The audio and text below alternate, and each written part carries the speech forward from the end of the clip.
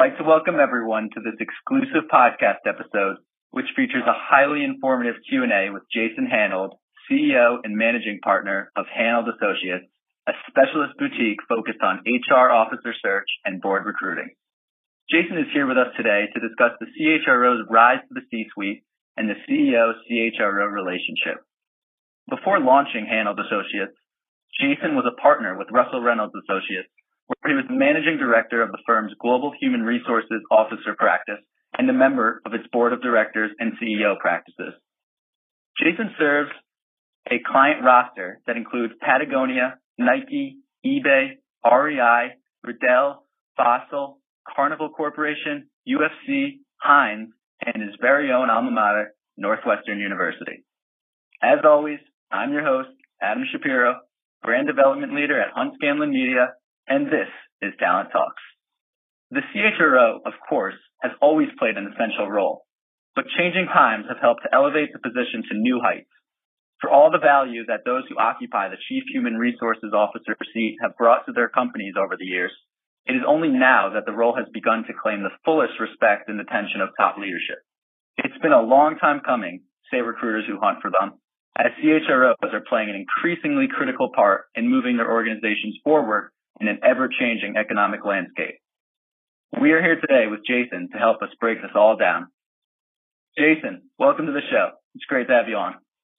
Thank you, Adam. It's great to be here. I appreciate the invitation. It's our pleasure, Jason. Well, let's get right into this. So, can you tell us what some of the more unique challenges that CHROs face today?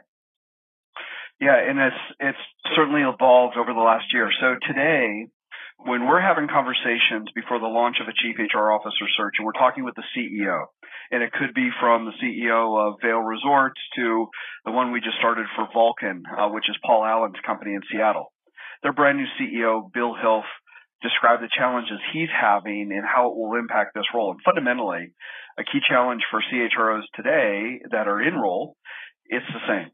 And that is, how do they prepare this organization to be agile? How do they prepare the organization for change? And really, for the Chief HR Officer, you have to really think about this as a bifurcated approach. And that one, you have to ensure the organization is hiring talent where they themselves and their approach and behavior are wired for change, meaning they have the tolerance for ambiguity. They themselves are nimble. They're agile. They're great coalition builders, great relationship builders, so they can fundamentally help navigate, and they're not change resistance when the inevitable transformation comes down the pipe. The other dimension of that is really, how do you build the organization for change with the right levers so the organization can stay nimble? So if we have a particular focus today, but then customer demand or the market economies insist that we go someplace else in order to stay profitable, viable, to scale or grow, how do we change our structures and the effectiveness of our organization to follow those change patterns and those strategies for the organization? So that's a major shift onto the plate of the Chief HR Officer in a much more pronounced way than what it's done, where it's been in the past.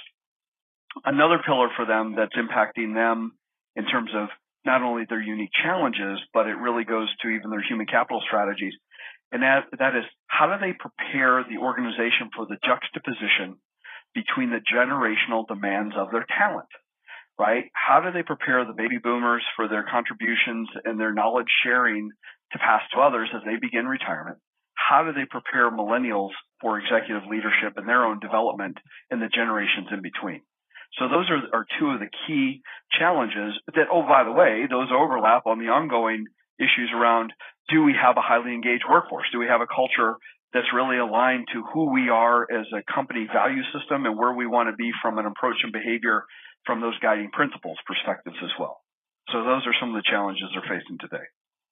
Well, thank you, Jason. Those are very interesting points you raised. The evolution of this role is unbelievable, and it shows no sign of slowing down in this war for talent.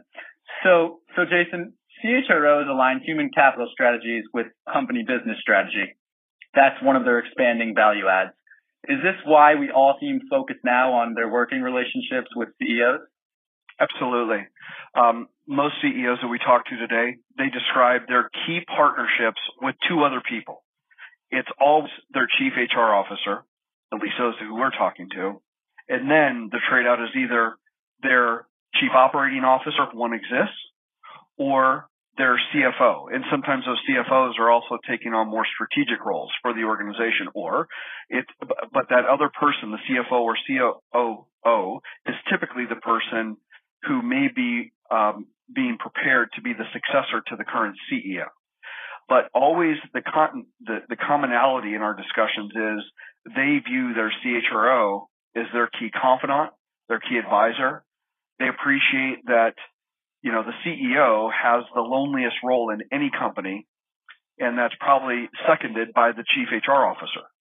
So their connection is key on a personal level that bleeds into the professional level, where then that CHRO is driving people practices and human capital strategies that are supporting the very agenda of that CEO and their strategies for the organization.